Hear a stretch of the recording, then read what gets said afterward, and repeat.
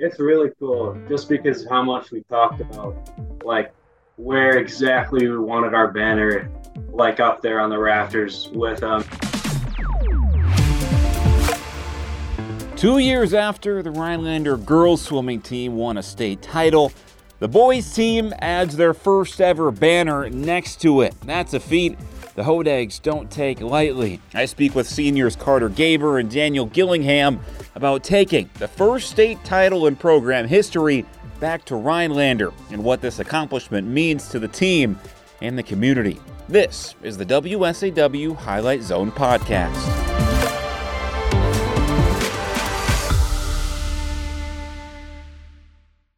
You guys are state champs. Has it sunk in yet now that you returned to school? Yeah, for sure. I think it sunk in for us right away, right after the 4 free relay touched. Daniel, describe to me the moment that you guys realized you had clinched your state title. I think the best word to describe it is exhilarating. We're all just huddled up together. We're watching the last race. It was the only chance, the last possibility to win state, and we're all just together, said a little prayer. We're all huddled up together, hyped up, and then saw them touch, and it was amazing. Just everybody exploded, cheering and clapping, and it was awesome. Mm-hmm. That was on the last event, you said? Was that the 400-meter relay, the freestyle? So what was the situation there that you guys needed to clinch that first place? I believe we were leading going into the event, but Shorewood and McFarland were seated. Shorewood seated first and McFarland seated second. And we were seated fourth, and we needed to just maintain our position there going into that last relay. And it's kind of nerve-wracking because every year from their sectional seed time to the state result, those relays dump about 5 seconds. So it's kind of nerve-wracking watching to see if they can hold on to their spot. Mm-hmm. You mentioned this felt like your last shot to win state. Why was that? Was it just a heavy senior-led team? With this team, we had some really strong seniors, but the combination of our really strong underclassmen along with the seniors, I think that's what made this year just the year to have the state title. It was just the year to get it. Mm-hmm. Let's go to the beginning of Friday. So entering Friday, and I know we talked to you last week. How did you guys feel about your chances to win state? It felt good. We were down 2 points, I believe, in the seeding going into the meet, and we knew we had a bunch of potential to drop time and move up spots. So there wasn't a lot of pressure or worry in a lot of events because we knew that, like, we had a lot of confidence going in that we're going to move up spots and do really well.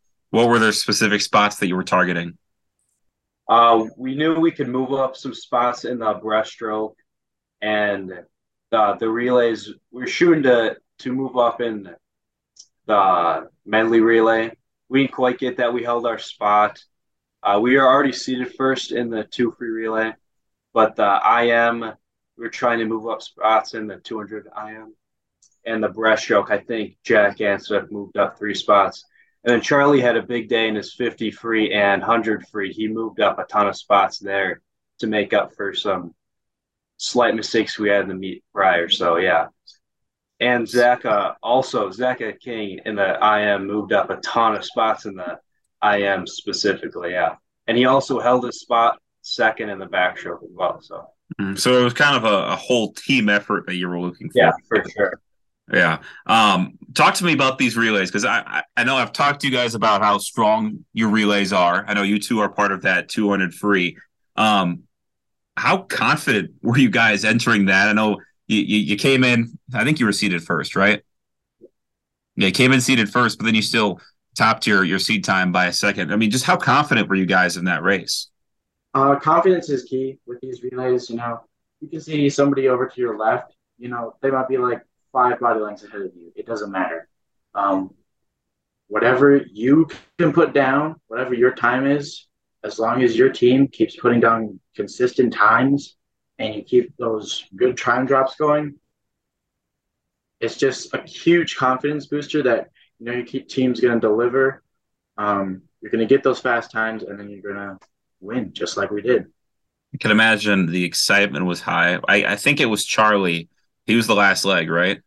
Yeah. He was going crazy in that pool. Does that kind of put into a picture of what the emotions were for you guys as a whole after that? We knew what that relay meant to all of us for the meet itself.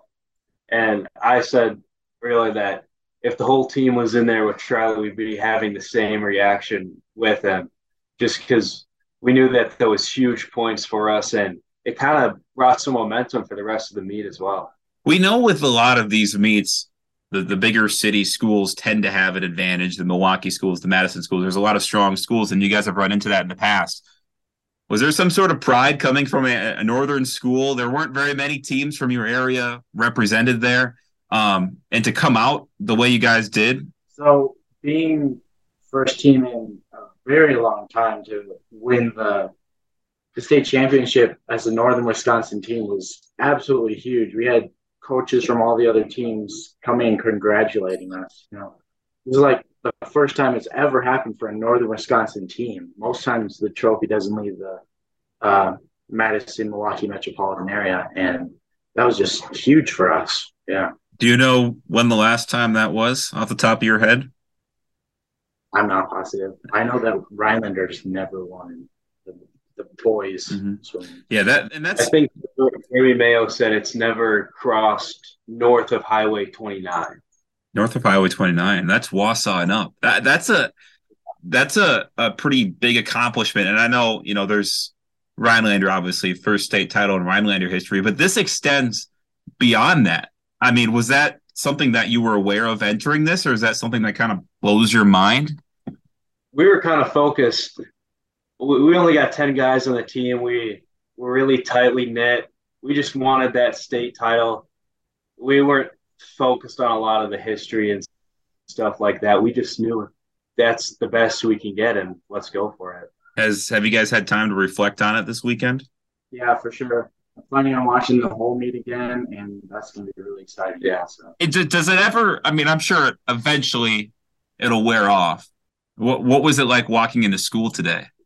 It was pretty cool. A lot of people congratulating us, and it just felt kind of like a weight off our shoulders too. I feel like because there was so much work going into this meet, and now going to school, there's no pressure. It's a little less stressful, but I'm still going to miss it for sure.